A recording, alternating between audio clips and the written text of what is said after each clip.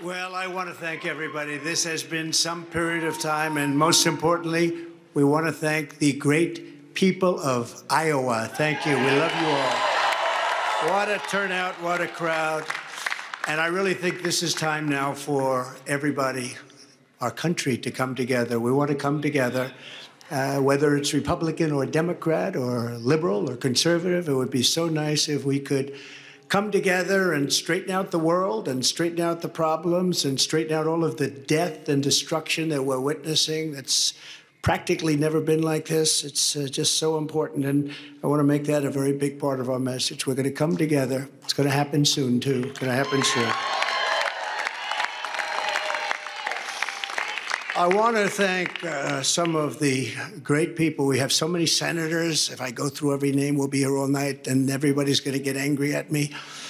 But the senators, the congressmen from Washington, they came down from all different states.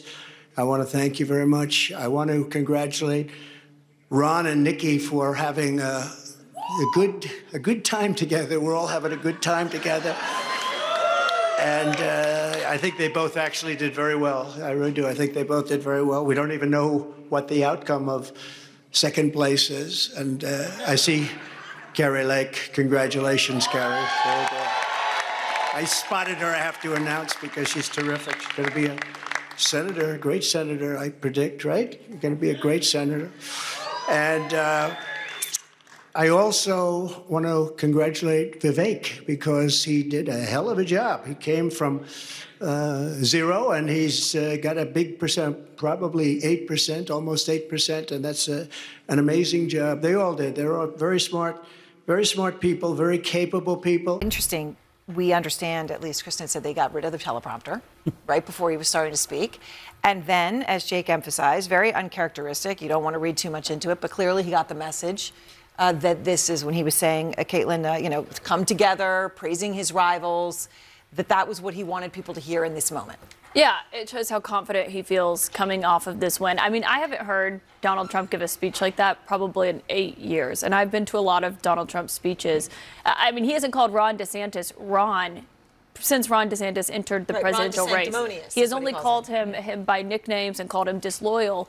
And to see him give that speech, I think, speaks to how he feels after this victory tonight. But I also think this is a speech that he's giving after he has not had any wins in several years. I mean, he lost the 2020 election. He's facing 91 criminal counts. He's going to be in a New York courtroom tomorrow for a trial where a jury will determine how much he owes the columnist E. Jean Carroll for defaming her, something that they've already decided. They're not deciding that. They're deciding how much he owes her. And I think that is what is fueling that attitude that you saw there, where he was speaking graciously of his opponents, clearly calling on them to drop out of the race and talking about this notion of uniting the country, which struck me, given obviously how polarized the country is at this moment, and this idea of uniting liberals and conservatives in that speech.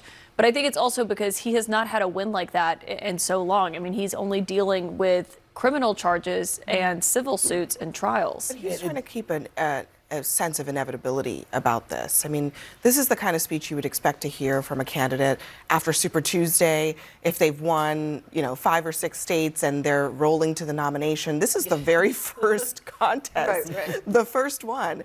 And he was sending all kinds of signals to Capitol Hill, to his rivals. He just 2 days ago was attacking Vivek Ramaswamy. Tonight, he was praising him. He was using Ron DeSantis' actual name. I mean, he's sending a signal to his party, this thing is over.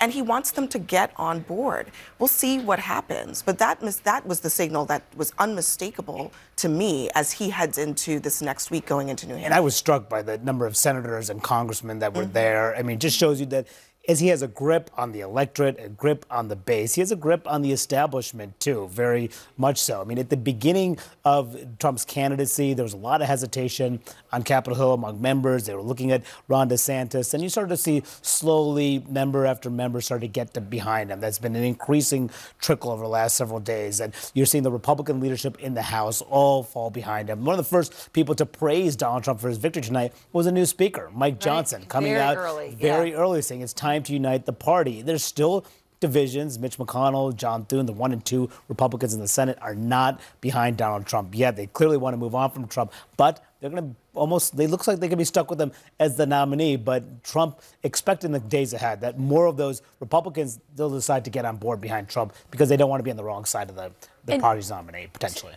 With all the congressional endorsements, mainly of him, I think there were 5 for Ron DeSantis. And with what Abby just said, that Trump's clearly calling on the party to fall in line.